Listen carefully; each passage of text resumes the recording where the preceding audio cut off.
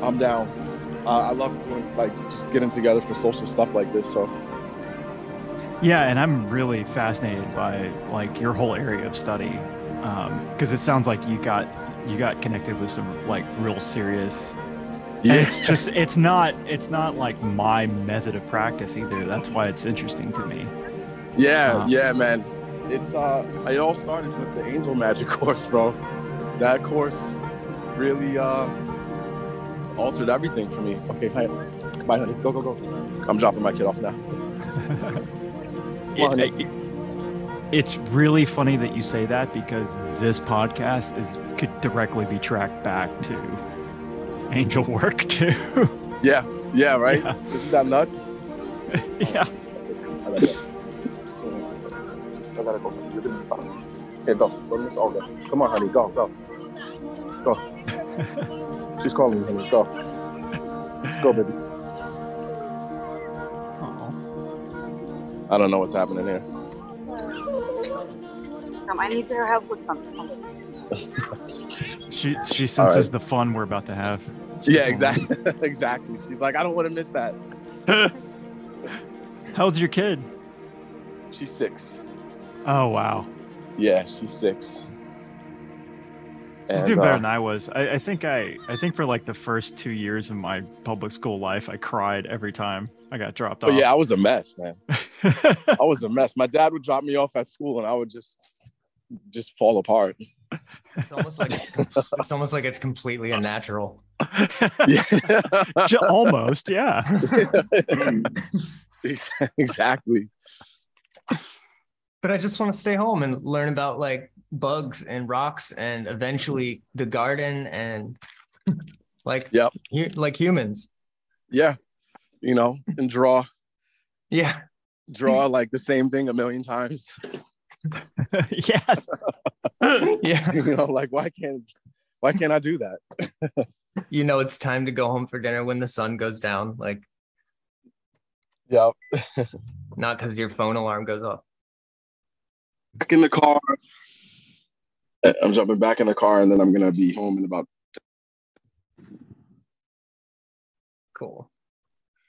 Thanks for rolling with this. Appreciate it. Yeah. No, it's nice for texture. I like the idea of just I kind of almost feel like having a little studio setup is the wrong idea.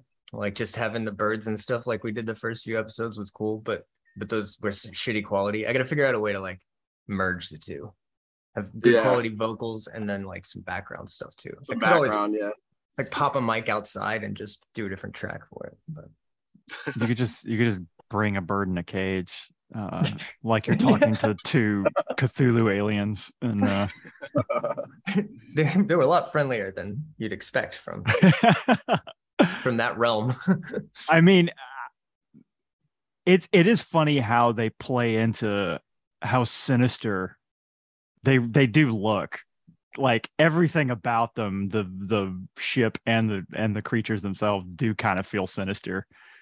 I think the only saving grace is that they're kind of in this angelic white cloud the entire time. Yeah, I don't know. I kind of, when I see something that looks awe-strikingly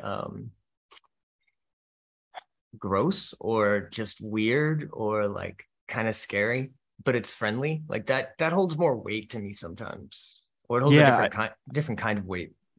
I think it oh, we lost Shariyf. Oh shit.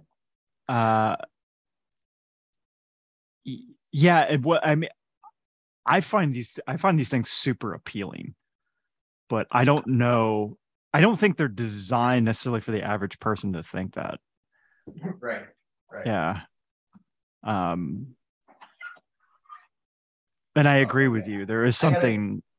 I gotta go let him back in. Sorry. Okay.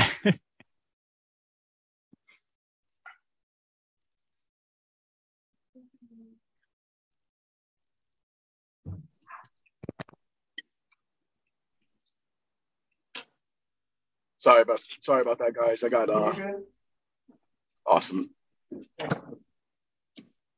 I think you were just the aliens ejected you. They didn't. They totally did. It's literally as soon as we started talking about aliens, I just got booted. They're like, this guy has secrets. We can't. They're like, yo, we gotta kill his mic. Kill it now. It's like when the Grammys, like when they play the music when the person's talking too much. All right, get the fuck off the stage. Yeah, we can just dub something in over your part of the conversation later,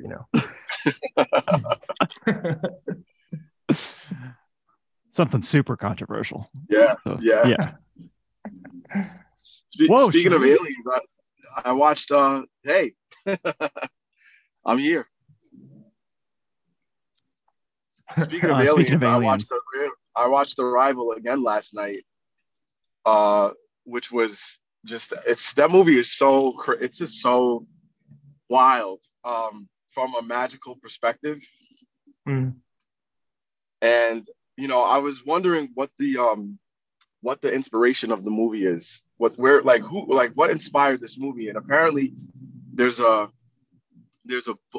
short story called Story of Your Life, and I forget the name of the author. I'm really bad with naming my sources. It's something that I'm kind of working on. But the movie was inspired by the short story, which was basically about this linguist who, obviously she has this encounter with these aliens, and she learns their language, and through learning their language, she perceives time differently. She perceives time. She doesn't perceive it linearly like we humans normally do. She begins to perceive everything. She kind of lives in a perpetual state of precognition. So everything that she's experiencing future moments now, which was a big part of the movie. And I just found that really interesting because at least in my experience of working with the angels, from the angel magic course, and then working with the spirits that I'm working with now, there seems to be like this correlation between making contact with them, interacting with them, and then coming away with a heightened sense of precog activity. Like it just seems like it's just happening more and more. So I was watching the movie from that perspective last night, and I was just completely blown away by what I was seeing. And I'm looking forward to riffing on it with you guys because I mean it's first off, it's just an awesome movie, but I'd love to hear how some of the themes in the movie, how you relate to it, and also how these themes also inform or play out in your own respective magical practices. Well, we were just when you dropped out, I was just talking to Rev about how like it's interesting how the aliens are kind of, I think, designed to kind of look sinister. in a weird way. Yep. Like everything about the spacecraft is this like big black obelisk. Like they're really odd. And but then there's this element of like they're kind of floating through this like white angelic cloud. And we were both saying how like I think they're designed to be creepy, but both Rev and I agree of like they're cool. I would totally approach them. So cool. Me too. Me too. Me too. When I was watching the movie last night, I was like, yo, you know what? I'd be like, yo, sign me up, send me up there, and just let me chill, and I'll get the job done because they were mad chill. Yeah.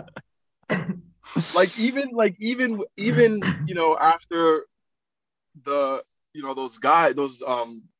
those military dudes tried to blow them up, they were like, nah, it's cool. Yeah, I know.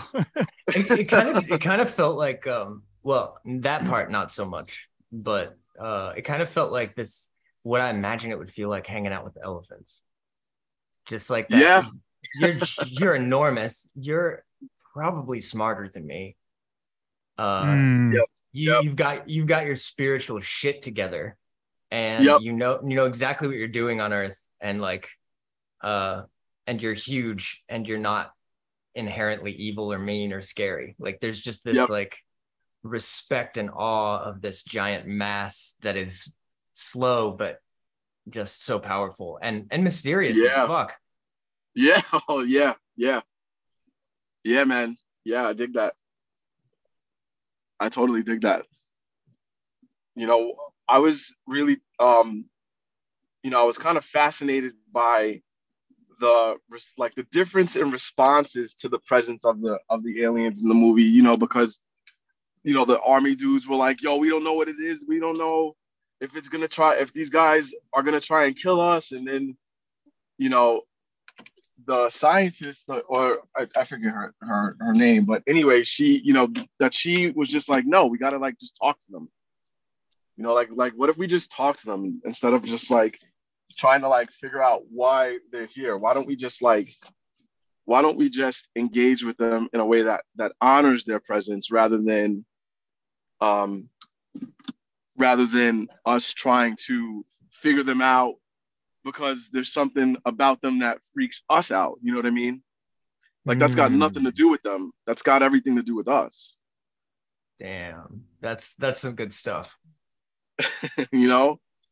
Yeah, because man, I forget who it was. I just saw a quote on Twitter like yesterday that was something about it was a Alejandro Jodorowsky quote about like how it was eloquent as fuck, and I don't remember it, so I'm gonna fuck it up. So, but it was like how you're engaging with something, like the mind will catalog things unless you're engaging with the heart, like kind of thing. So there's this there's a separation from experience when you're cataloging data so that you can best plan how to, essentially that usually amounts to how you can best control or manipulate the situation next time. Right. Exactly. And at that point you've displaced yourself from the center of like where you're coming from. You're kind of like over here observing while pretending to be genuine and entirely present. And I think that when it comes to angels or like multidimensional aliens that don't experience time the same way as us, I think they fucking know that. I think it might even inherently prevent communication to be kind of sidestepping being forthright, I guess. Yeah, that's a really good point. And I mean, I could even see that in just human interactions. When we're talking with someone and they're trying to figure out where we're coming from, they're not listening to us. We sense that, like we can sense that separation. It's almost like talking to a wall.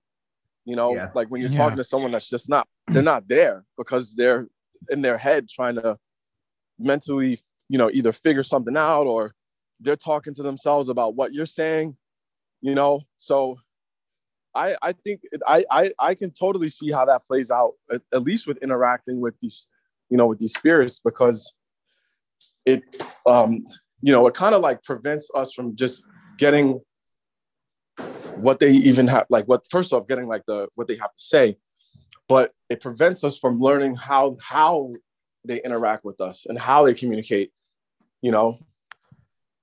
which was one of the other points of the movie. The army was trying to get the aliens to talk to us in our language, and growing like increasingly more frustrated when that wasn't happening. And so Louise, that was her name. Louise had to find a completely different way of talking to them. And she talked to them how she met them where they were at. She figured out, they don't talk in words. They talk in pictures. They talk in images. Yeah.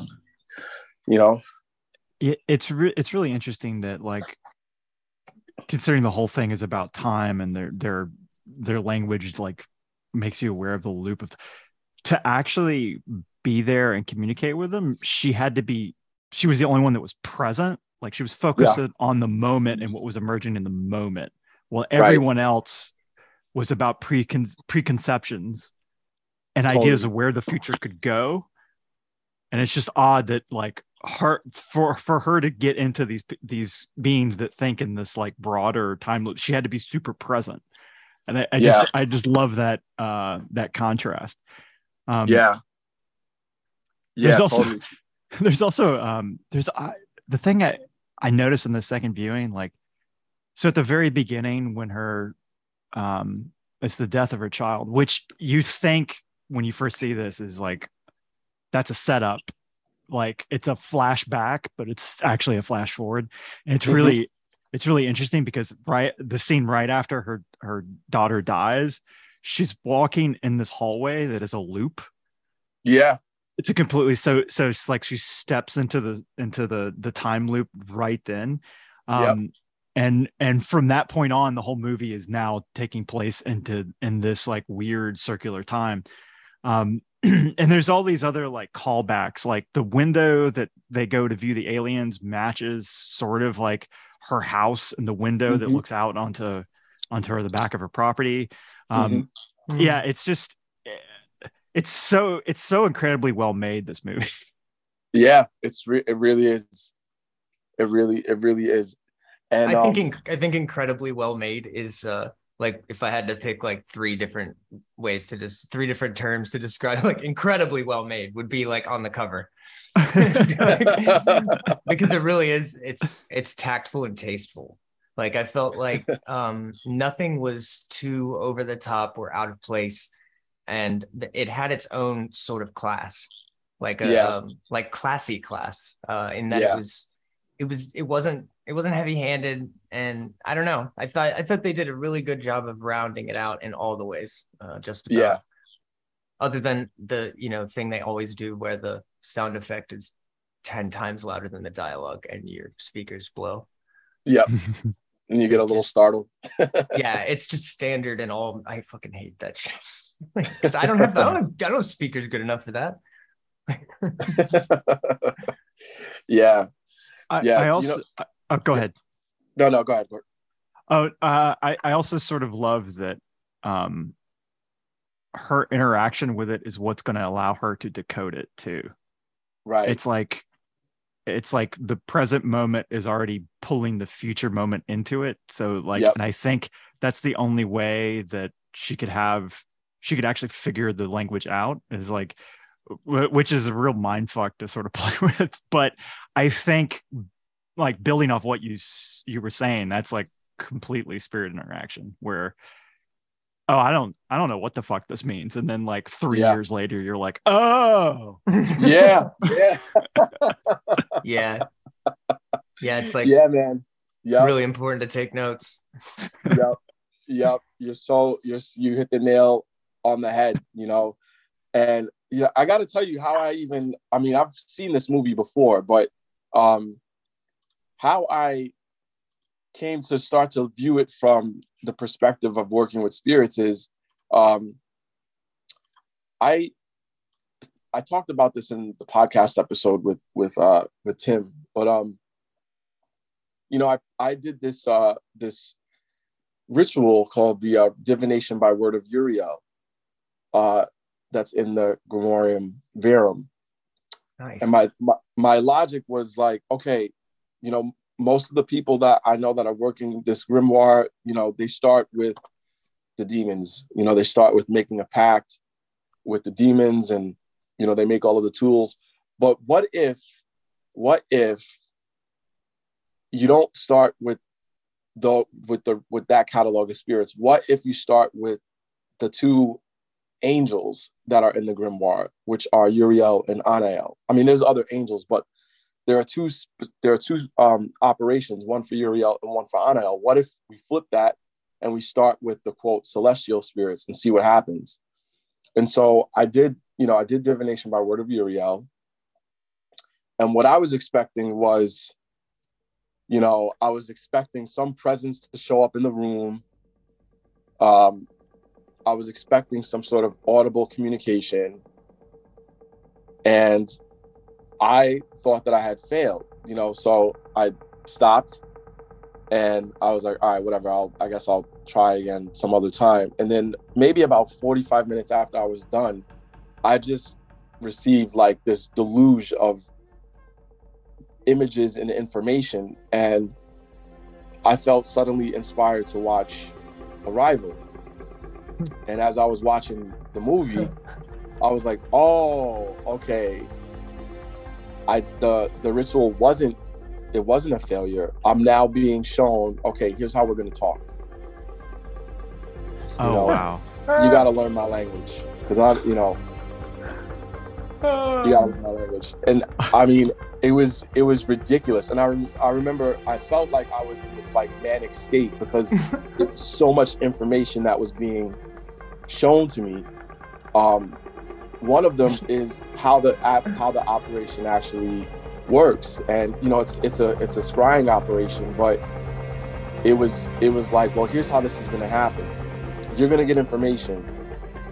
You're going to get a lot of it, and it's going to come to you, and you're only going to be able to see a little, like little by little, almost like when on a really sunny day, when the sun is like shining on a river, you can see the light from the sun sparkling off the surface of the river. However, there's all of those sun rays are going into the water. They're going deeper into the water.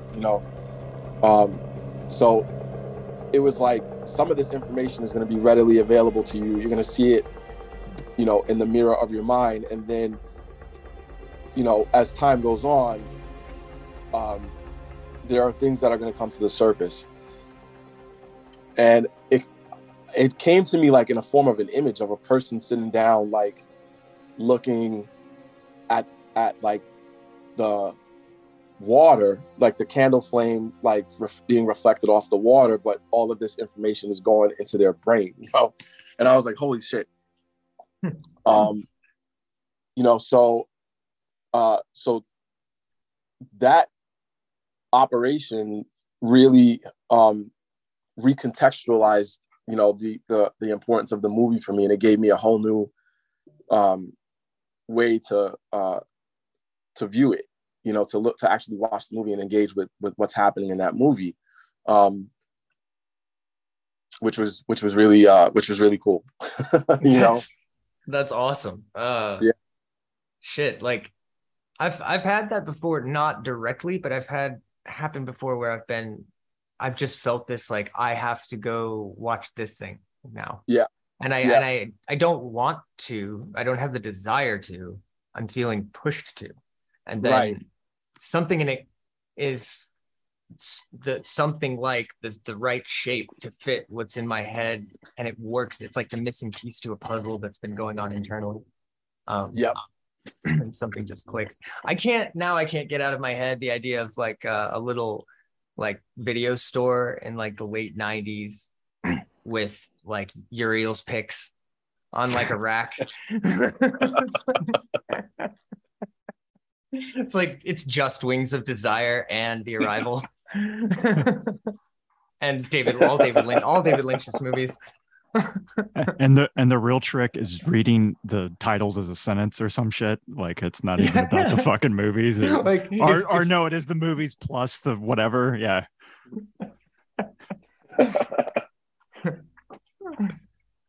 That's so cool. Yeah, Though. yeah, I love it. yeah, yeah. It was a trip, man. It was a trip, you know. So there's always this element, right, of when you're speaking with something that's other than human, it you have to be the one that's willing to learn its language. Like you have to meet right in the middle, because yeah there's an interfacing issue mm-hmm. right out the gate. And Mm-hmm. Mm-hmm. but if you can shut the fuck up inside enough to listen, then Yep. And something actually wants to communicate with you, it's going to give you those means, even if you don't understand it first, and it clicks Right. later. Right. And I think that's the challenge. It's a challenge, and it's not necessarily something that at least I haven't really seen people talking about it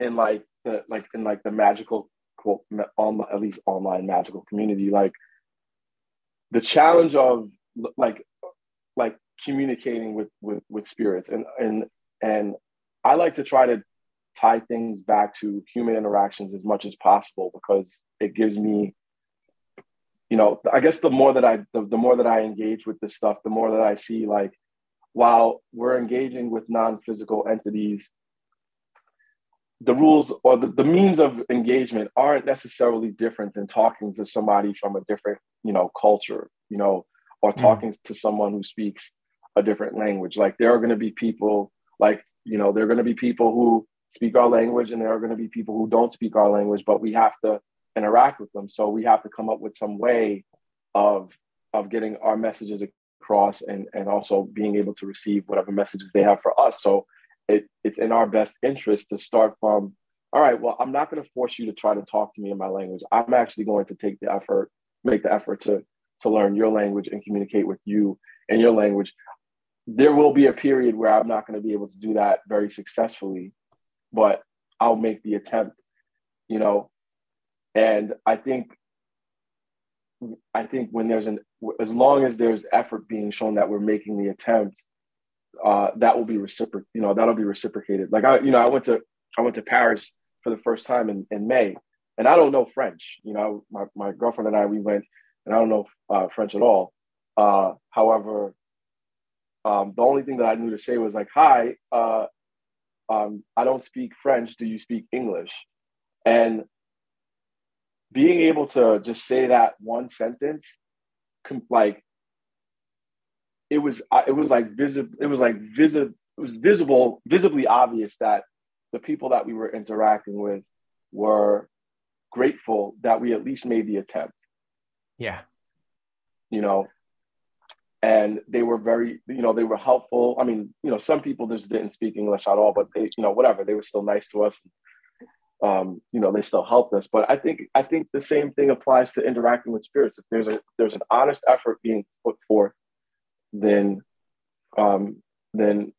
it wouldn't be out of pocket to expect a reciprocal effort, depending on what spirit that you're working with, you know. Yeah, and even if it doesn't work out, that communication comes to fruition the way you wanted it to, you're still engaging in a way that's respectful, and the worst that can happen is it just like doesn't pan out.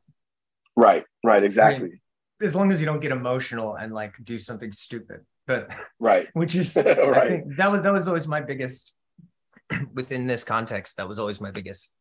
That has been my biggest obstacle, as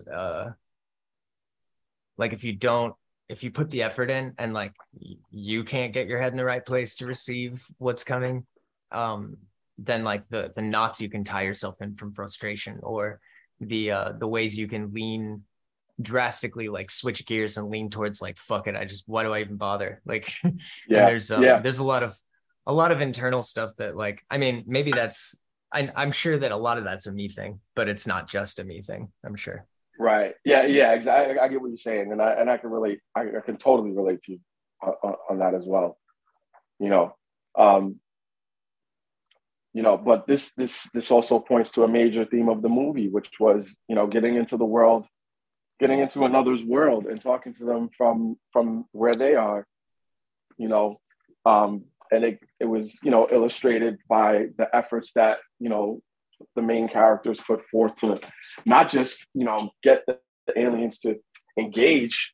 At one point, Louise was, she wrote her name on the marker board. She took her hazmat suit off and she walked up to the barrier and said, "I'm Louise." And they responded by giving her their names, like they gave her their like sigils, their seals, yeah. which I was like, for me, I was like, what? Like, it's so simple, it's so obvious, but like looking at it from the lens that I was looking at it from, I was like, yo, she's just straight up just got like these spirit seals now. Like she's in with them, Like, yeah, that's it just made me think of all of the people who like have written the grimoires and stuff, like what it must have been like for them when they're like, oh my God, I just got this crazy seal.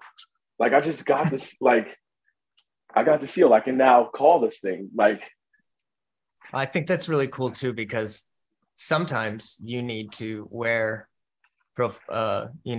phylacteries and draw a circle and have prayers and things in place and like lots of precautions. But then there are other times and other spirits where you're not going to fucking get anywhere if you have armor up at all. Right. Like you have to surrender with some and show that you trust them in order for them to want to be a part of your life.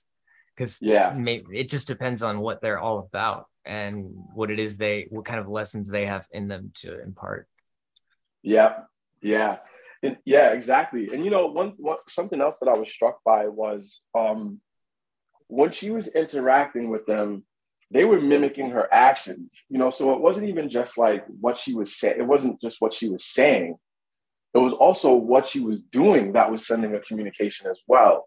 And it got me thinking about when, at least, when the system that I'm working within is, the like an older version of the Hetameron. You know what I mean? Like there are certain ritualistic actions that happen, and like doing things at a certain particular time, like 3 days prior to your ritual, you're laying out your circle.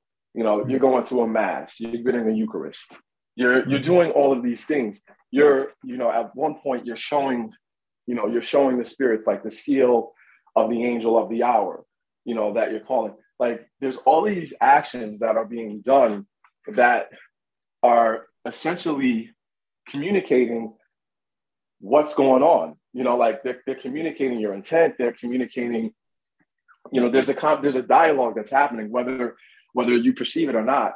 There is a dialogue that's taking place that's outside of language, and it's all in the action. So I was really struck by the fact, like when she, there were times when she walked up to the barrier, she put her hand on the barrier, and then the heptapod put its hand on the barrier, and I'm like, wow, I need to reevaluate how I'm doing some of the things that I'm doing, because there could be so many communications that I'm not getting because I'm stuck in like some mode of thinking that doesn't allow for me to be present to everything that's happening around me. Right. Right. Like focused on getting the actions right and things, you mean? Yeah, like I'm focused on getting the actions right. I'm concerned if I'm gonna get what I'm asking for. I'm like it doesn't even occur to me to just be like, hey, I'm gonna call, the angels of the day, the hour, and the seasons, and I'm gonna commune. I'm just gonna commune. I'm not gonna ask for anything. I'm not going to, write out a petition. I'm going to interact with, get to know them. Like, hey, like, what's your seal? Like, what's your, how do you show up in the world? What is your office? What do you do? Like actually show interest in the entity that I'm asking to improve my life. Do you know what I mean? Like, more exploratory stuff and less less pointed. Yeah, that's interesting. Yeah, I was watching the movie last night, and I'm like, all right, I'm going to reevaluate how I'm doing things. I'm going to spend less time making requests and more time not like making requests to be given things, or making requests to have things done in the world, and more time like asking questions that open up a dialogue where it's clear that they got my message, they got what I'm attempting to do, and they're stepping closer to me. We're stepping closer to one another. So leaning more towards coming from, let's have a relationship, let's have a dialogue, like, what do I need to know about you? Or what, how would you like the world to know about you? How should I speak about you and your presence in the world and what you do in the world in a way that honors your office and honors your place in the universe, versus, yo, can you hook me up with a couple new tarot clients next week? Thanks. Right. Right. No, and I completely agree. I think that I don't care what anybody says, magic works better if you have devotion mixed in with it. Like, totally. If there's an element of devotion, as long as it's not fucking hostile spirits that you're subjugating, like, right, or putting to work, like, that's different. But if it's friendlies, I think there should be different, more nuanced approaches there. And I think what you were saying before could even be broken down more, because within that of worrying about the action thing, there's several things in there, right? There's worrying about actually getting the result or accomplishing the task you want on the larger level. But then there's also just the ritual procedural stuff, which and those are two different things that are their own beasts of burden.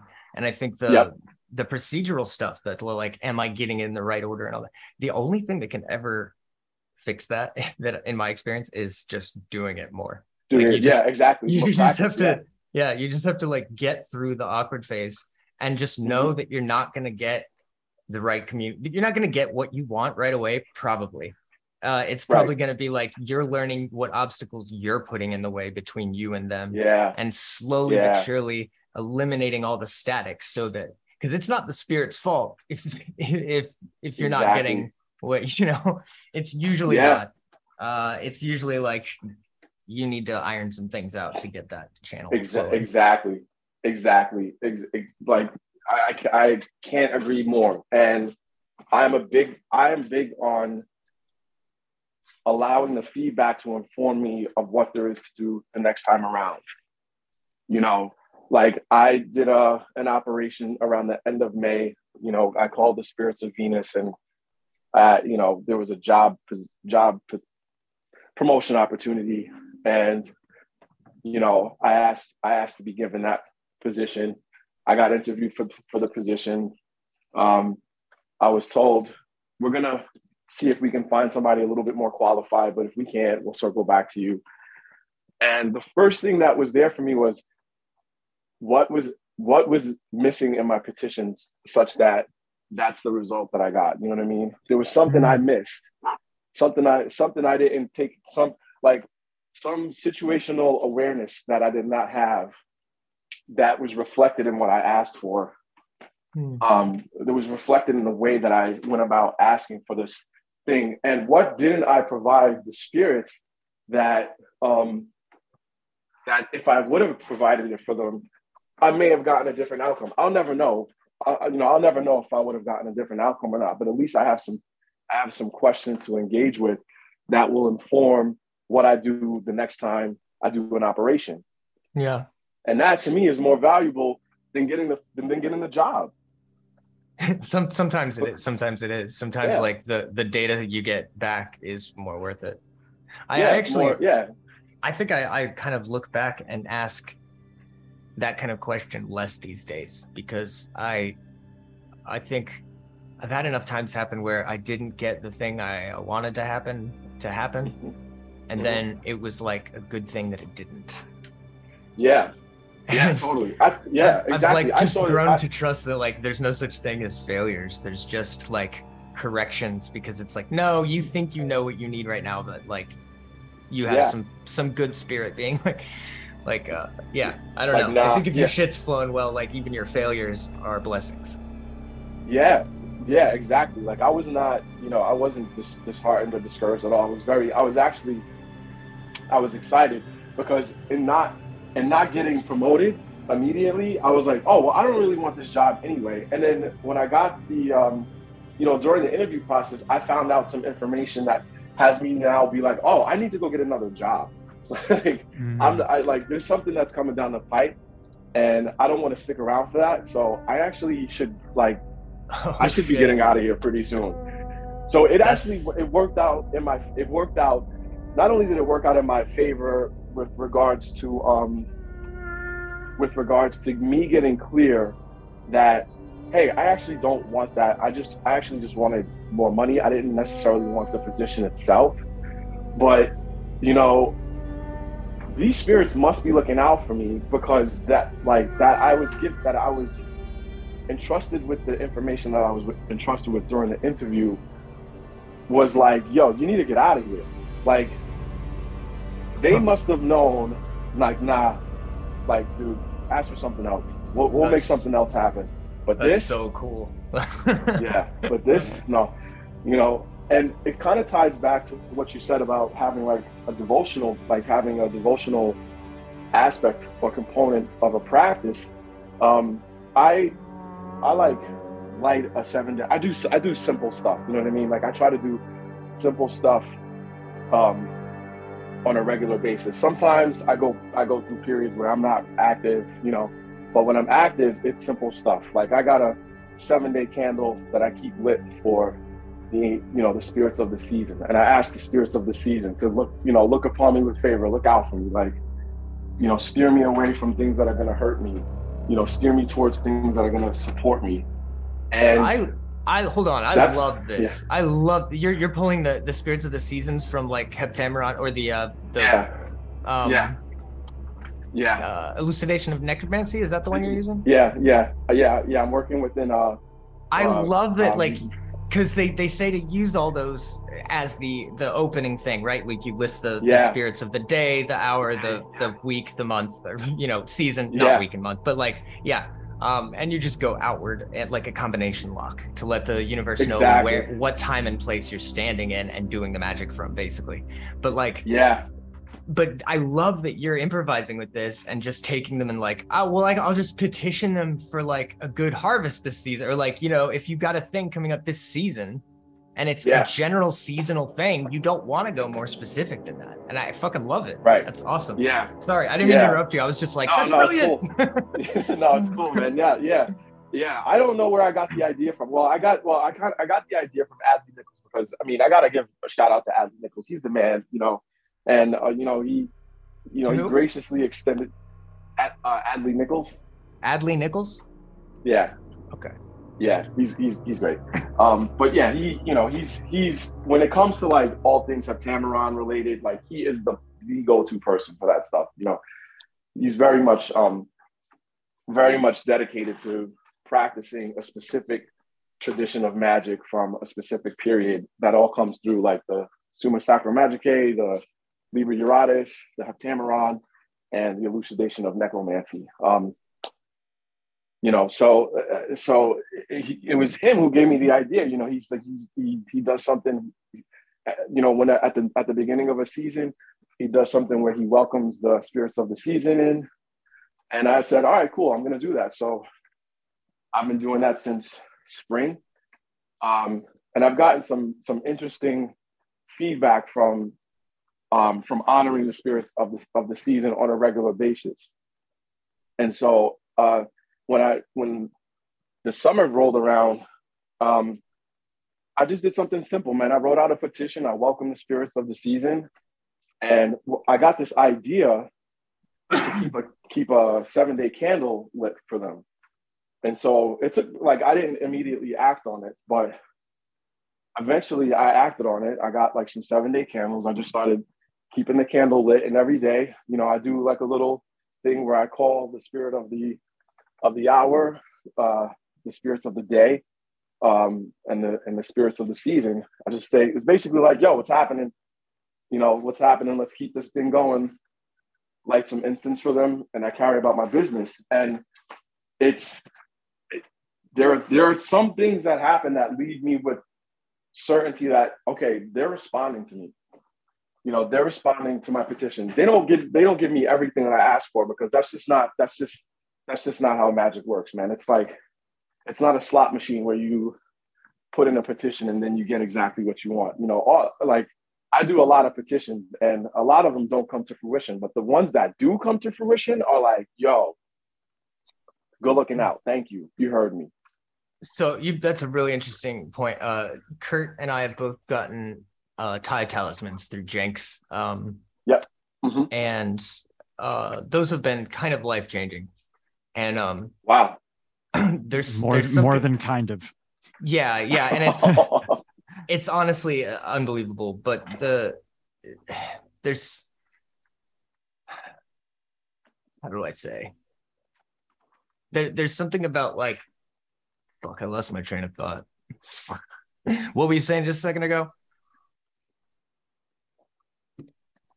Oh, I was talking about how just working with the spirits of the season, and you know, making petitions regularly, but you know, just because I don't get everything, but the ones that do come through are like life altering. Yeah. Okay, so there's I think it's within what we're learning is that within the Buddhist magic system of Southeast Asia, of like Thailand and Burma, there's the magic that's like associated with Buddhism there. It's like, it's technically not Buddhist magic usually, because that's not a thing technically, but this stuff was there before Buddhism came to Thailand, so it's indigenous to the area. And but there are like Buddhist lessons built into the experiences you have with the talismans. They're like encoded, like secret Buddhist lessons that are like built into how the things work to teach you about yourself and to let go of your own bullshit. And I think that it's the same with our Western spirits, and we are just too stupid to notice. Yes. Yeah. It's we have so much. We're conditioned. You know, we're like, there's like this consumerist worldview that's entrenched in like the Western psyche. You know, so we're kind of it's like encultured within us. So everything that we do has a smidge of this transactional nature to it. You know, we don't like, it's not all fucking encouraged business to just, it's all business. Like, it's not encouraged to just engage with an experience for the sake of engaging with the experience. Like, stop trying to get something out of everything. Like, we're always trying to get something, you know, but like, what the question is like, okay, well, what's beyond that? Like, what would be possible if, like, look, I'm just engaging with the spirit because there's something within me that loves the fact that there's that this is possible, that it's possible to interact with non-physical entities in this way. And it doesn't mean like, you know, I'm doing it in a haphazard, I'm just letting whatever the hell use me the way it wants to. But no, there's like a love and appreciation that comes through in the engagement, and the entity responds to that because it's in harmony with them. Sure. You know, like there's something that they get out of engaging, not get, but like there's something that gets expressed and fulfilled in the interaction between a human and a non-physical entity, and it's shared. Like, that's what we're doing, you know, like that's what our interaction is all about. Not like, hey, can you give me a promotion, or can you bring me a lover? It's like, no, like something within me sees the world, allows me to see the world in a way that I can engage with what isn't immediately physically observable. You know, it's also interesting, like if you look at cultures that are still animist today, like Japanese culture still has animism very deeply ingrained in it. And like if you just like ask someone for something for free, it would be fucking offensive. Like it would be just like what gives you the nerve? Like I don't even know you. Yeah. And I can't help but think that those kinds of relational differences are based on the fact that they have animism as like a foundational bedrock of their culture. Yeah. Well, it seems like there's something inherent to animism that honors the interconnectivity of everything. You know, so I can see how if me as a Westerner interacts with someone whose culture is predominant, has a very strong animist foundation, and like my culture has me kind of essentially start from I'm separate from everything. So therefore I have to like control what I can control. I have to survive the things that I don't understand.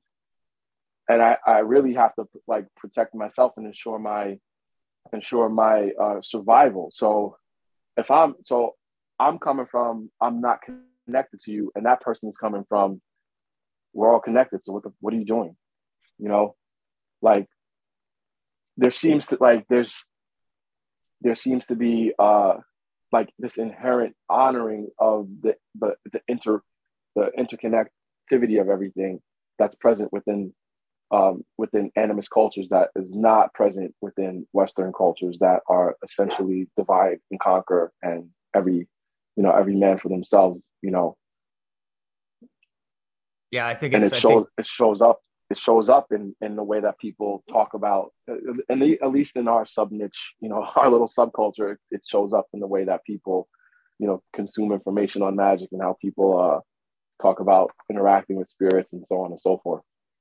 And yeah, yeah, and kind of make things a little bit too cutesy sometimes, which I myself am also guilty of. You know, like, yeah. I am not above that at all. I am totally, you know what I mean. I'm guilty of it too. You know, like giving your spirit friends pet names, like it's a thing. Like I sometimes it feels okay, and sometimes it's like, no, I'm not for this one. Like you don't, you know. But that's also like a relational thing, right? Where you're listening to like, is this a good idea to like, call Mikey and Raph like they're Ninja Turtles, you know? And like, to be honest, they've never seemed to mind that. But like, I don't think I'd fuck around with Saint Cyprian that way. Oh yeah, exactly. Yeah. You know, there's probably a thing where they're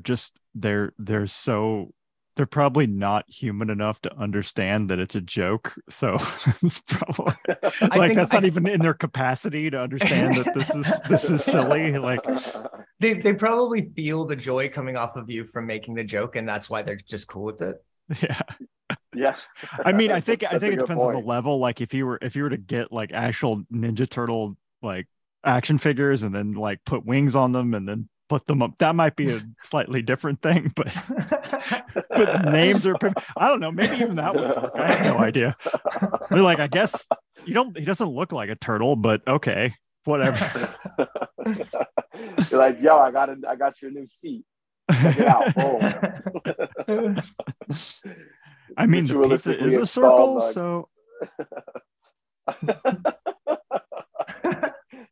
9-slice pizza.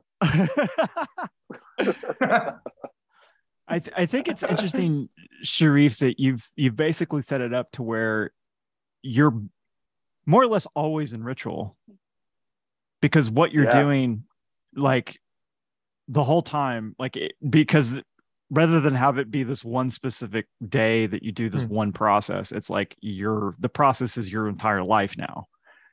So that's and that's gonna, like, I imagine that's gonna open up more possibilities, and kind of like what you're talking about, like if always having the channel open, you're gonna get things that you wouldn't in the much more restricted methodology. Yeah, well, that's I guess being, you know, a quote magician is like it's an overarching context for my life, you know. So like for me, it's important that we bring as much of our lives as we can to our practice.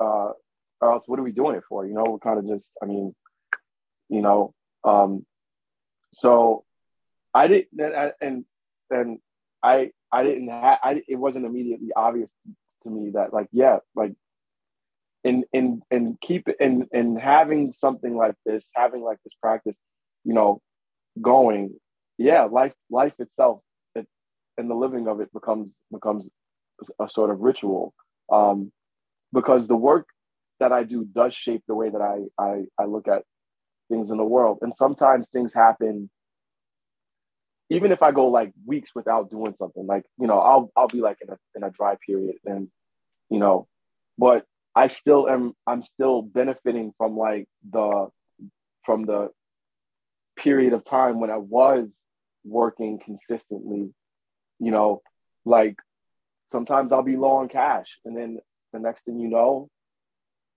something happens, people hit me up, I do some tarot card readings, and I'm no longer short on cash, but I have just enough to get me to where I need to go. So there's this sense of equilibrium, like keeping things even keeled and keeping a sense of equilibrium, that results from doing the work, like doing stuff consistently. And even in those periods where I might not be making petitions every day, there's still engagement that's happening. Like I'm getting insights on things. You know, I'm getting prompted to like look at a particular text. I'm being, you know, prompted to re-examine something that I might have read a year ago, but now I have fresh eyes to see something that wasn't immediately present, you know. So yeah, so there is this constant ritualistic engagement that's taking place, that kind of like lends a little bit of charm to living, you know. I'd say that's what you're saying about this cumulative thing where you're on the regular, like every single day there's some kind of engagement that's intentional. Yeah. Like I think that the cumulative run-on effects of that, in my experience, are truer with angels than anyone else that I've had experience with, because it's something happens and you start getting like angel brain. And yes, like that's what I would call it. But like, well, for one, my dreams started getting unbelievable. Like that time period where it was like probably a full year where I was just like several really involved angel prayers every day, you know, just for a long time. And I would cycle ones in and out, but there would always be engagement. And I actually have a couple talismans that I made that are, I'm pretty the only ones I've ever made that are proud of. One for Michael and one for Raphael. Nice. And but like, so dreams became easier to recall, and I no longer had a body in them. Like it basically like was an angel in my dreams when I was doing a lot of angel prayers. Like I'm less fractally like the shape that I feel like I am when I've done large doses of mushrooms. It's like this true form of some kind, but the angel prayers really like brought that out in me. And also the ability to kind of just like if someone mentioned an event, something that happened, if I honed in on it, I could get the feeling of the actual event. Like it kind of caused a remote viewing sort of weirdness to happen, but it's like actually reaching out and touching things. Like something about what we would call, what, you know, we refer to as space-time. It's like weaving you throughout the web of that, because I feel like angels are inherently, they're like structural to the universe. I feel like they're like load-bearing structural entities that help compose this reality. And various concepts, ideas, and even, you know, any traditions, countries, seasons, right? Like it's kind of endless, but I feel like they're entities that have chosen or been created to something like that, been to be in service to the world. Yeah, and I mean it gets pretty direct and literal with like Metatron, and like you look at Metatron's cube, and it's this thing that contains all these platonic structures all within its one symbol. I'm just thinking about it. It's like, it's also interesting that it's oh crap. Sorry, I have to go answer that door. Yeah, no worries. No worries. I can pick up. I'm happy that you brought up Metatron, because as I was listening to you, Rev, I was thinking about the angel magic course in this idea of becoming angelic, and I was specifically thinking about the myth of Enoch, and Enoch becoming Metatron. You know, essentially attaining a celestial identity. You know, being brought up into the company, quote unquote, company of heaven, and being given like a whole, like, his rightful place in the cosmos. And I feel like I've noticed that I've been interested in that process, because I've seen I've seen it show up in different cultures, like in the Brazilian tradition of, I think it's cachimbo. You know, there are these entities who go into the forest and they vanish, and they essentially become like these mythical creatures. You know, I was also thinking about the story of Jacob wrestling the angel, and as he gets the name from the angel, he gets a whole new identity. He merges with the angels that he's like wrestling with. You know, it's like this possession that happens. So when you said angel brain, I was like, oh shit, because in my experience, at least of working with the spirits within the elucidation of necromancy, I experience them as a unit. Like, so regular practice tends to expand out into working with as many of them as possible, not because you're working with more than one spirit, but because you're essentially expanding your capacity to tap into the field that they are. Yeah. It's like you're not fucking with a lot of angels. You're fucking with a lot of parts of the world. Exactly. Who are also as beings. As beings, exactly. You know, and I specifically remember I was doing, like, there was a point where I was doing like what I call like the daily angelic call down. You know, angel of the day, hour, you know, angel of hour, day, season, the directions, names of the earth, moon, and sun of the season. And I was doing it pretty diligently. I was doing it daily. And I got this prompt to do this work on the 13th hour of every day, because the way that, at least in VRL 1115, the manuscript that I'm working from, the day starts at sundown. You know, the first hour of the next, like, so for instance, like tonight, you know, the 13th hour of the day begins Thursday.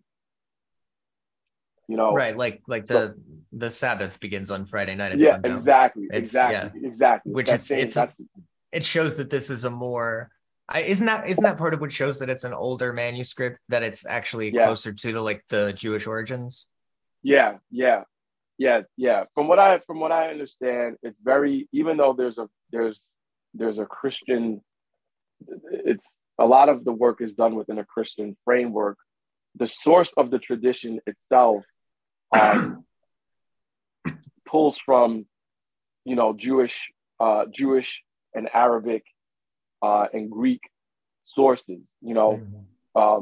So there's like the manuscript, which is a basic, like, hey, if you want to do magic, here's how you do it. However, there's the tradition behind the magic being done. And when you do the magic enough, you start to tap into the tradition.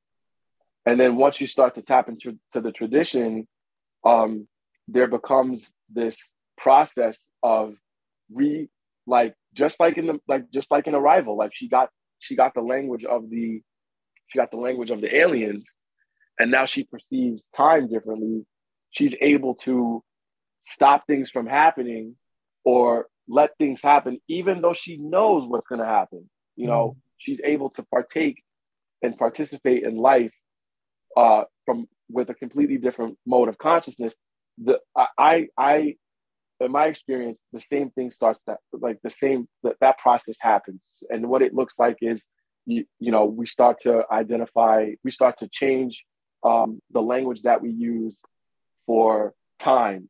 So like the months have a different name. The constellations have a different name based on the season. The names of the planets have a different name based on the season.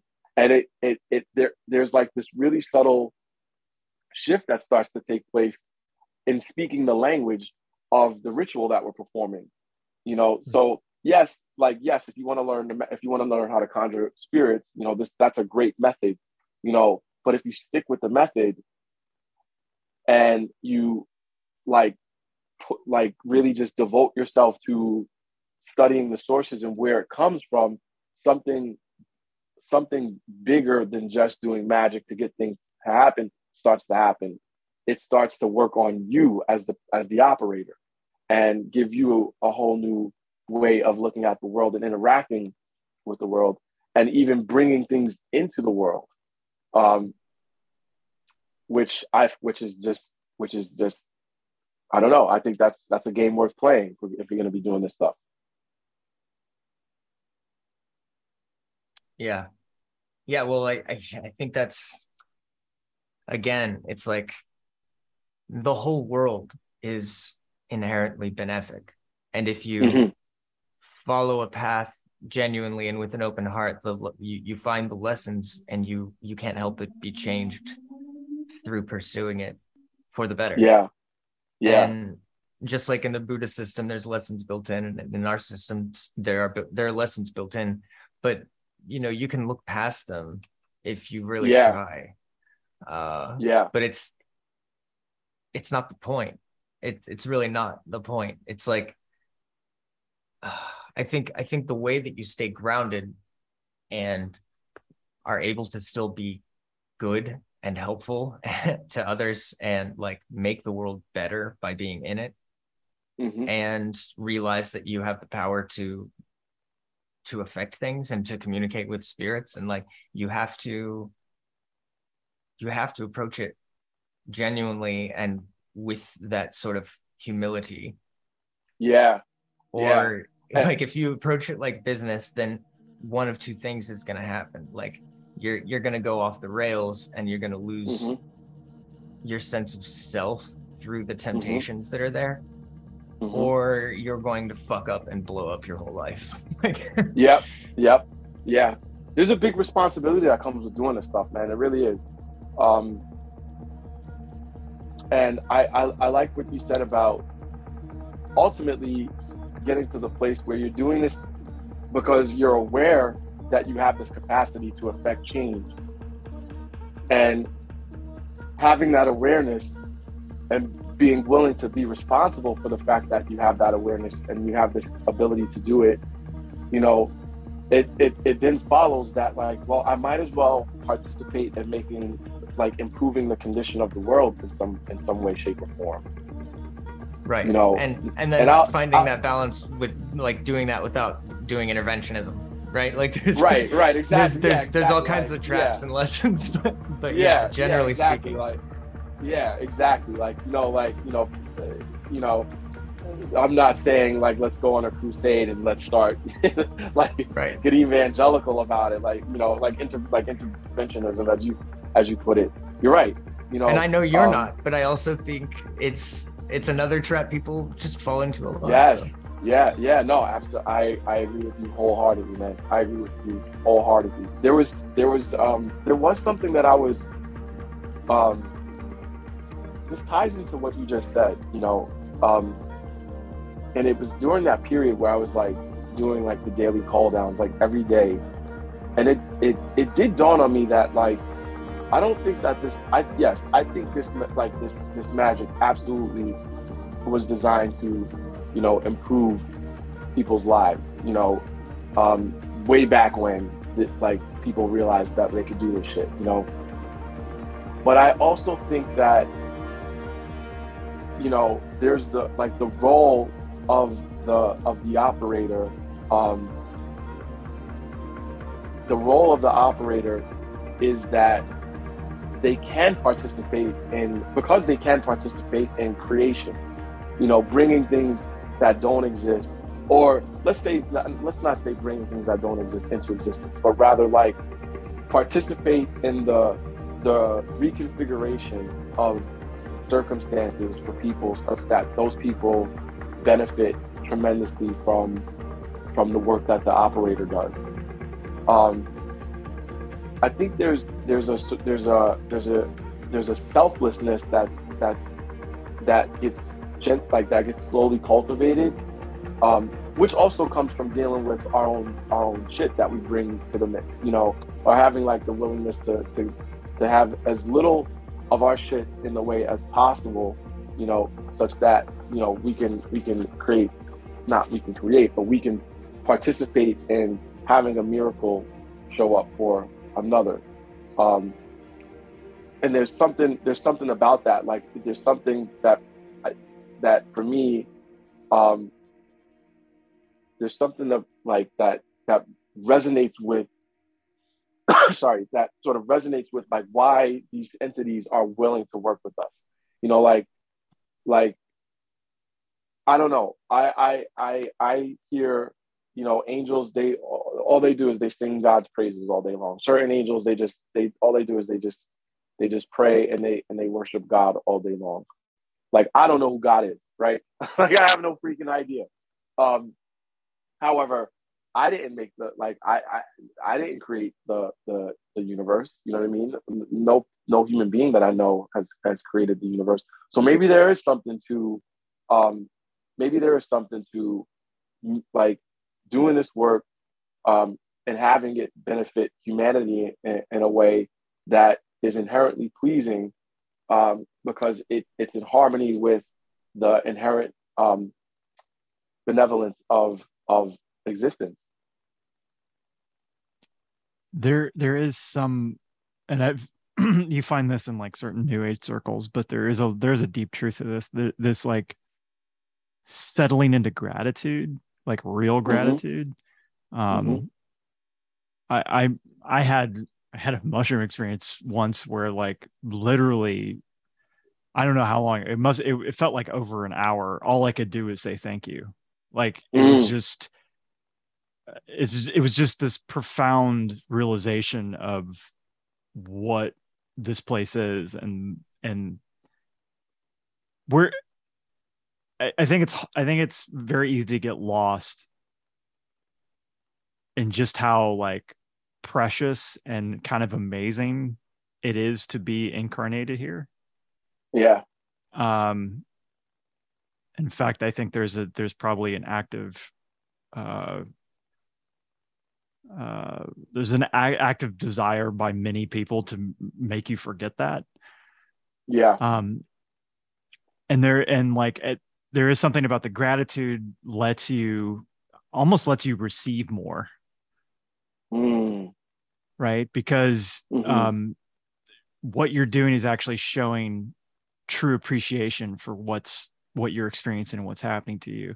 And it kind of ties back into like one of the first angel contacts I had was actually a dream after a Michael summoning, and like the actual Michael summoning there wasn't much to it, but then the dream that night was crazy. And one of the things I got from it was that there's a certain since these are like celestial entities that have like all this power and knowledge and like they're outside of time, whatever, there's a certain joy in being able to share that because it renews it, right? And it's anyone who's ever taught kind of understands this. Like you can do something 1,000 times, and no matter how much you love it, there are moments where it will get stale. But as soon as you show someone who doesn't know it to know it, and they're eager to learn it, the way that renews it for both, the way it makes it new for them and then renews it for you. And I think that's part of the exchange here. Yeah, and that also resonates like that's like the closest thing some of these spirits get to having children. Yeah. Wow. That's huge. That's huge. Yeah. You know, as a parent, that just kind of struck a very deep chord. Yeah, that's huge, man. Wow. And thus why some of us are considered like by certain spirits to be their descendants, because there are lessons ingrained within our lineages or in our family lines that have been passed down that were possibly given by them further up, and they're you know, they're woven in through that, so their imprint is on it, and they're proud to see the virtue continue, and they consider you a descendant of theirs because of that.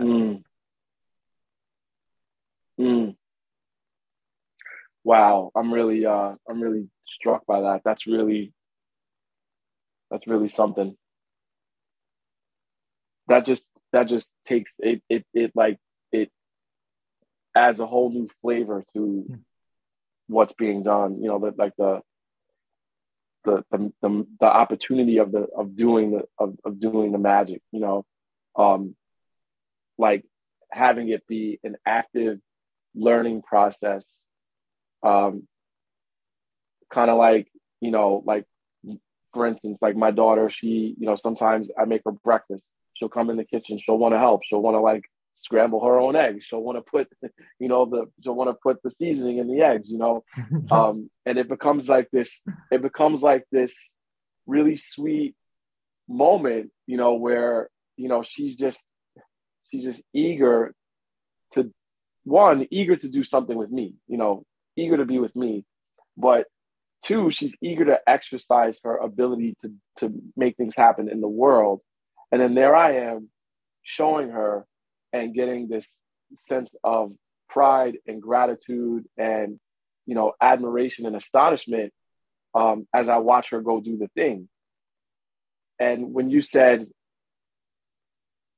you know, Rev, when you said it's like it's the closest thing for some of these entities to have children, that's what showed up. That's what struck me. I'm like, oh my God, you know, and what I see is now available in my engagement with the spirits that I'm interacting with is to bring that to my practice. Like, hey, like I'm interested in engaging with you in this way. I don't know how to do X, Y, Z. You know how to do it. Can you show me so that I can learn, but not so much that I can learn for the sake of like making the magic happen, but I can engage in that parent-child bonding experience, you know, and express like mutual gratification, and just play with that and see what opens up.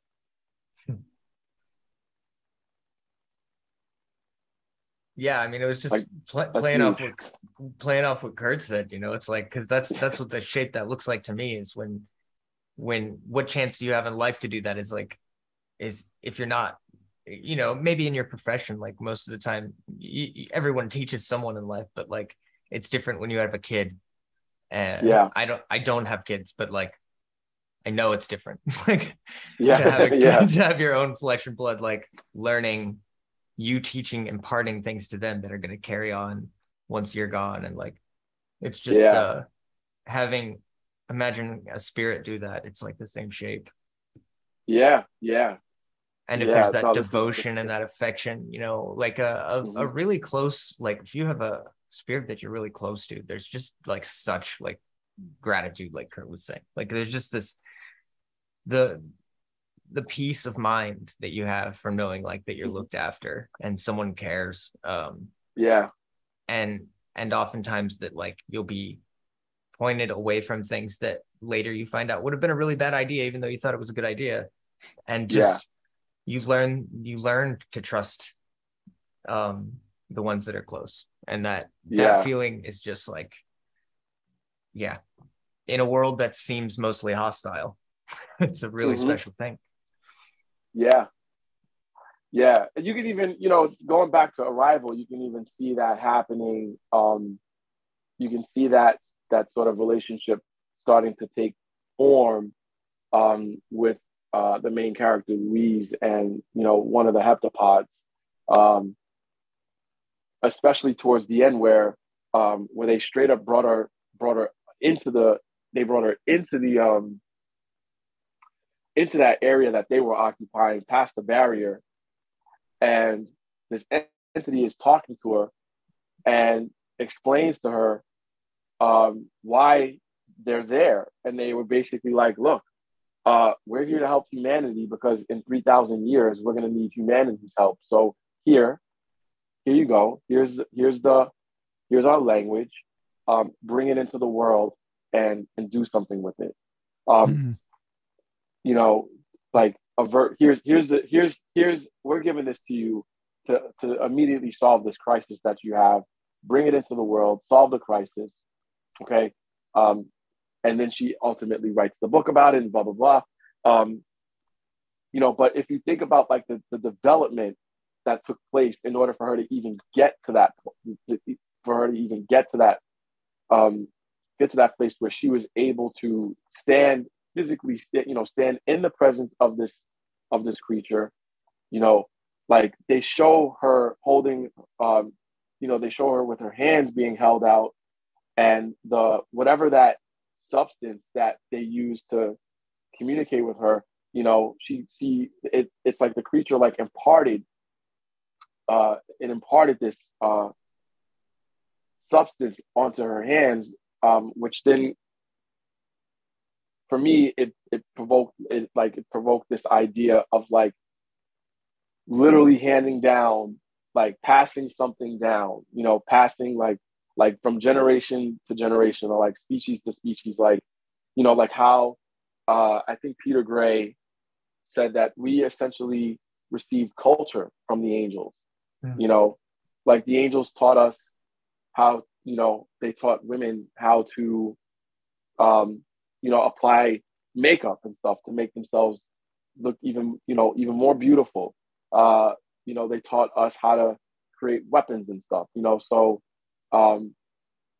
like there's this element of passing something down, or imparting something to someone who has demonstrated that they're worthy of being entrusted with what they're being given.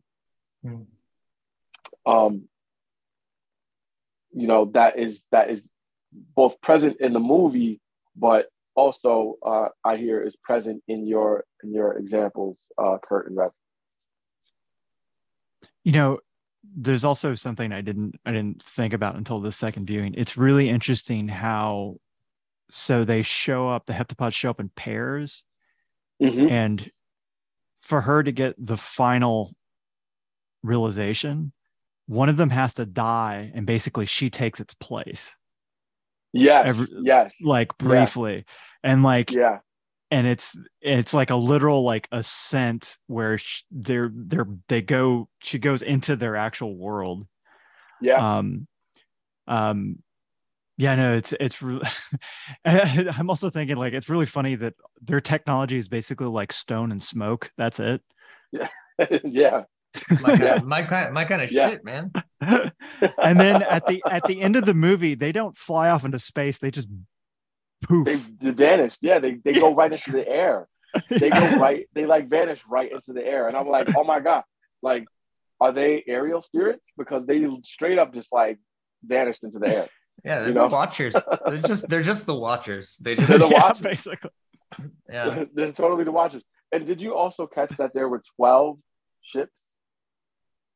Yeah.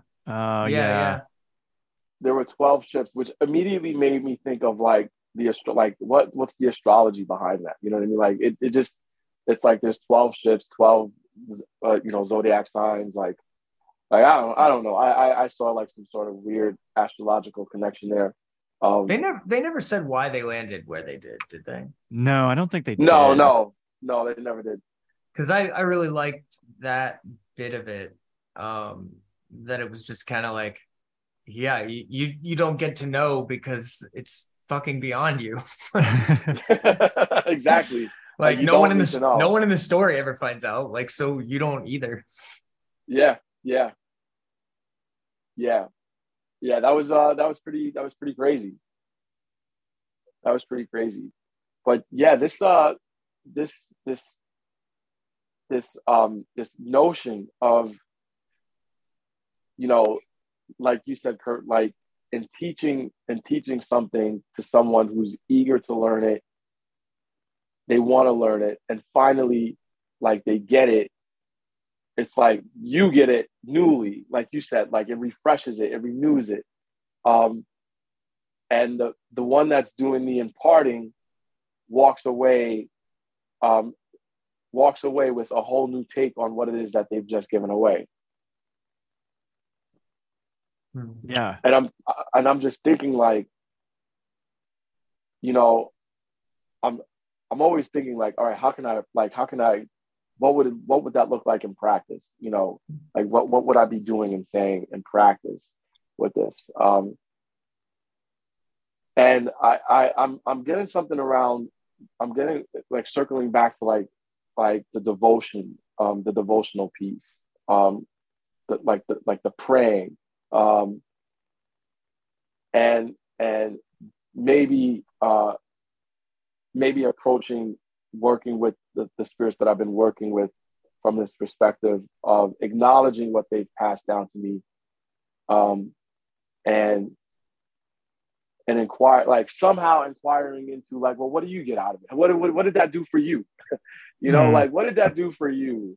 Knowing that like you just helped this little human being here,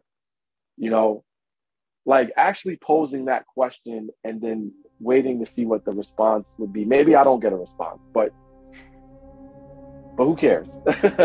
I'm gonna do it. I have another option to recommend too.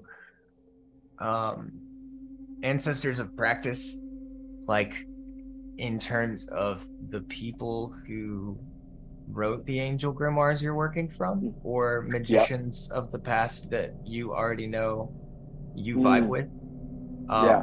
Getting something, a memento of them, and setting them up with like, a snack and a treat before you do your working to see if they whisper. Oh, wow. To see if they maybe give you some advice and guide you.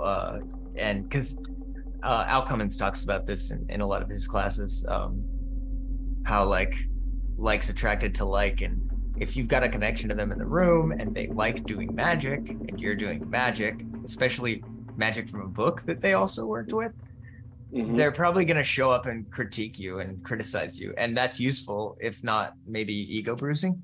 Like, I think he mentioned that in like all of his classes, so I hope it's not breaking any rules that I'm saying that publicly. But wow, well, that is that's a gem right there, man. I'm definitely going to do that. So it's funny that, I mean, if you like that, go buy one of Al's classes. I'm definitely shout out to Al Cummins. I'll definitely cop one of his classes just to reciprocate. Dr. Al. Excuse me. Excuse me. Shout out to Dr. Al Cummins. But yeah, I'll definitely I saw some of the stuff that he's promoting, and some of it piqued my interest. So just as a way of thanking him, for the gem that you just shared with me, I'll definitely go support one of his, cop one of his classes. I mean, I was talking to the listeners, but like, do what you want. Oh yeah, exactly. Yeah, the listeners obviously, But I like that idea of ancestors of practice. because there is this feel, there is definitely a feel, you know, and I recognize that, you know, especially like when we find, you know, when we find our lane, like I really feel like this system, or this lineage rather, and tradition of magic, like I'm finding my lane in that, you know what I mean? Because a lot of other stuff that I was trying to sort of engage with and dabbling in, it all just fell away, and this has just been something. It's like a gift that keeps on giving, so to speak. And there is this sense of like, yo, people 600 years ago, people 500 years ago, 400 years ago were doing this stuff. It's 2022 and I'm doing it, you know, like there's some, it's just wild. There's like that this content was able to be transmitted throughout such like centuries, you know what I mean? Like such a, what for me is a large stretch of time, you know, so it never occurred to me to incorporate something to honor those early practitioners that literally made it possible and made it available, like made this work available for me to engage with, you know, hundreds of years later, you know. I think it's probably pretty safe to assume that if you're of European descent, you have an ancestor that did angel magic of some kind. Yeah. Like, yeah. I mean, yeah. There's a lot of fucking ancestors the way things spiderweb. Like you go back a few generations, there are a lot of options. So if you put out the call every day for a while for the ones that did the cool shit, who are like, you know, healthy in the afterlife, to come hang out. Like that's some good shit. Yep. Yeah, this is cool, man. It also you know, for me personally, it also adds an avenue. It opens up an avenue to incorporate, you know, an ancestral component, you know, to this this practice. And like you said, like calling out to, you know, my ancestors that were they were fucking with angels too, you know. And they're like, yo, we got you. Yeah, we got you, definitely. This makes me realize something really stupid, obvious that I've never done, which is to actually put on my ancestor altar some sort of reference to the old painters and illustrators of my practice. And I don't know why I've never done that, but that you could almost have like a whole separate altar for that. Like when you think about all the amazing options for who you could put up there. And I think like a separate shrine I was almost in order for me at some point for like magicians that I like to work with. always be shrining. Shriners Guild. I mean, I think at this point it's like if there's a flat surface in my house, it's devoted to something. Yeah. Oh, that's awesome, man. That is awesome. No board games allowed. Yeah, no, put that shit away. I gotta set something up for my 7th uncle who painted some shit in Italy. Like you having people over Shout for out a to party. him. You have people over for a party and it's like, fuck yeah, take off your shoes, let's pray. Yeah. Why are the hors d'oeuvres on the floor? I don't. Don't eat those. Those were offered to ghosts. You'll have a ghost living in your belly if you eat one of those. Oh, this is great. You know, Kurt. Perhaps this was the season to plant for that seed to be planted. You know, to do the ancestors of practice. Well, it is turning into fall, right? So that would be that would be the time. What's funny though is I almost feel like Kurt, you're already an amazing artist. Like you're incredible. So like, I know. It almost. Hang on. Let me take your dick out of my mouth. I think. Normally, praise makes me so uncomfortable. I'm going to try just really leaning into it and being a narcissistic prick for a little bit. Let's just see how this goes. That's the tiger magic.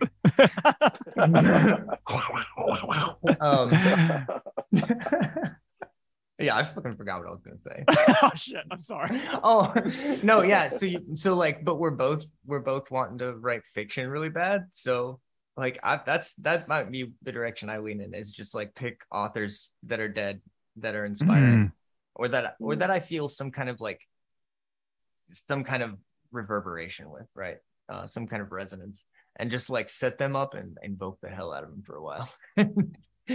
Get those juices I might flowing. join you in on that too, because like I feel interwoven with that as a practice as well.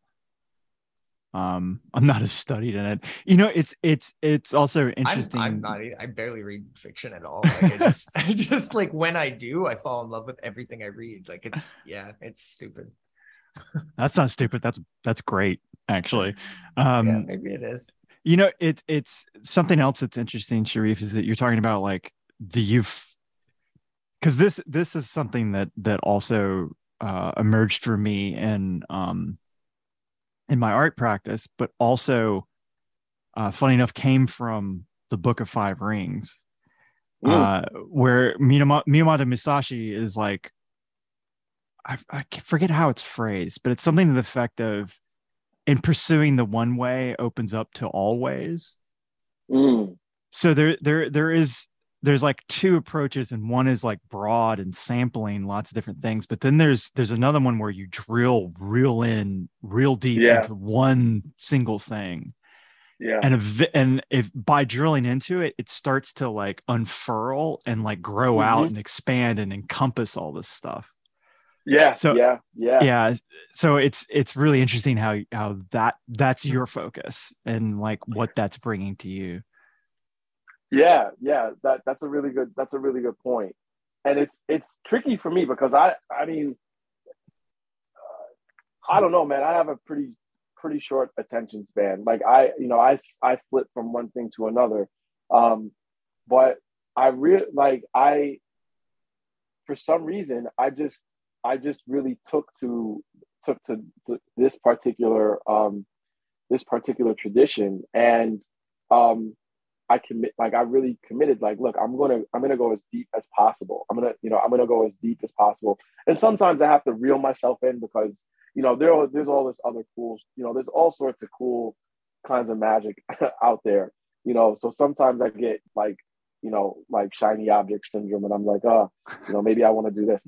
But I do allow myself, like, whenever I return myself to this, I do so with the intention of bringing beginner's mind to it as much as I possibly can. And I'm constantly pouring over, the same manuscript and seeing new things. And, whenever I see something new, I investigate it. So that drill down, like you said, like that you drill down and then it eventually unfurls, like that's exactly what's happening. And it's really rewarding because it as things unfurl, it kind of satisfies that part of me that's like, oh, what about, like this whole new avenue just opened up, like I want to explore that. And then I start to explore it and I'm like, oh shit, this whole avenue over here just opened up, I want to explore that. So it kind of satisfies like that craving for novelty, so to speak, while also deepening my capacity to stick with one thing, or to stick with one thing and go as deep as I possibly can. And in the process, I'm like discovering like this is so rich. Like what started out as like, working with quote angels, is now like, no, there's this entire way of engaging with the world. And there are many different ways of engaging with the non-physical entities, not just one. But the starting point was, that Tamaran.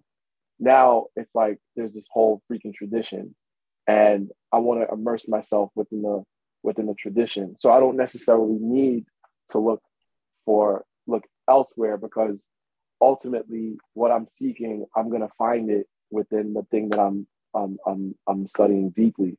And it's it's personally challenging, but it's also really fulfilling and really rewarding, and it completely validates the quote that you just said, Kurt. That's really cool. I think so. Like what Kurt was saying about the different approaches, that struck me as like the plant approach, where you specialize.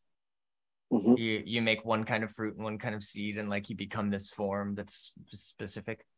Or Mm-hmm. you take like the mycelial approach, where your body can actually like die except for one cell, and can just or can go off in like 17 different directions, and then the center dies, and then there's 17 different like pockets of things, and all the useful stuff keeps living, and the not useful stuff will die off and just be forgotten. Because you're expanding in every direction. And then like when you're talking about the angel thing, I'm like, that's ferns. That's like in between plants and mycelium. Like they're like, because it's like, it seems, angel stuff seems like, oh, it's this specific thing, but then it opens up and it's like, I mean, there's angels in Thai magic. Like there's just fucking angels everywhere. Everywhere. I mean, everywhere. There's no end to that. Like everyone just knows they're real outside of the, like materialists, you know? Yeah. Yeah. No, that's I like that. I like that analogy. So the spores travel with the spores travel in the wind, like way farther from the roots of the plant than a seed would on its own. Yeah. No, that's rich. That's really rich. I like that. Yeah, it just kept going. I don't know. I'm kind of high.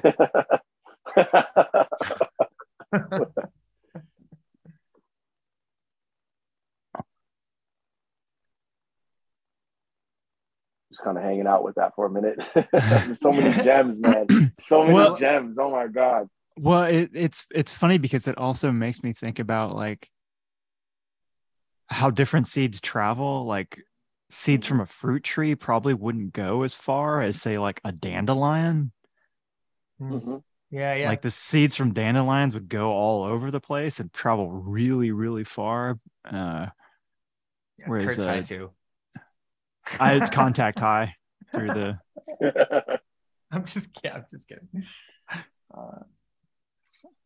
No, that is really cool. And then my mind immediately went to like birds eating fruit and then shitting, like once they migrate for the season, like, and dropping the seeds in a totally different climate.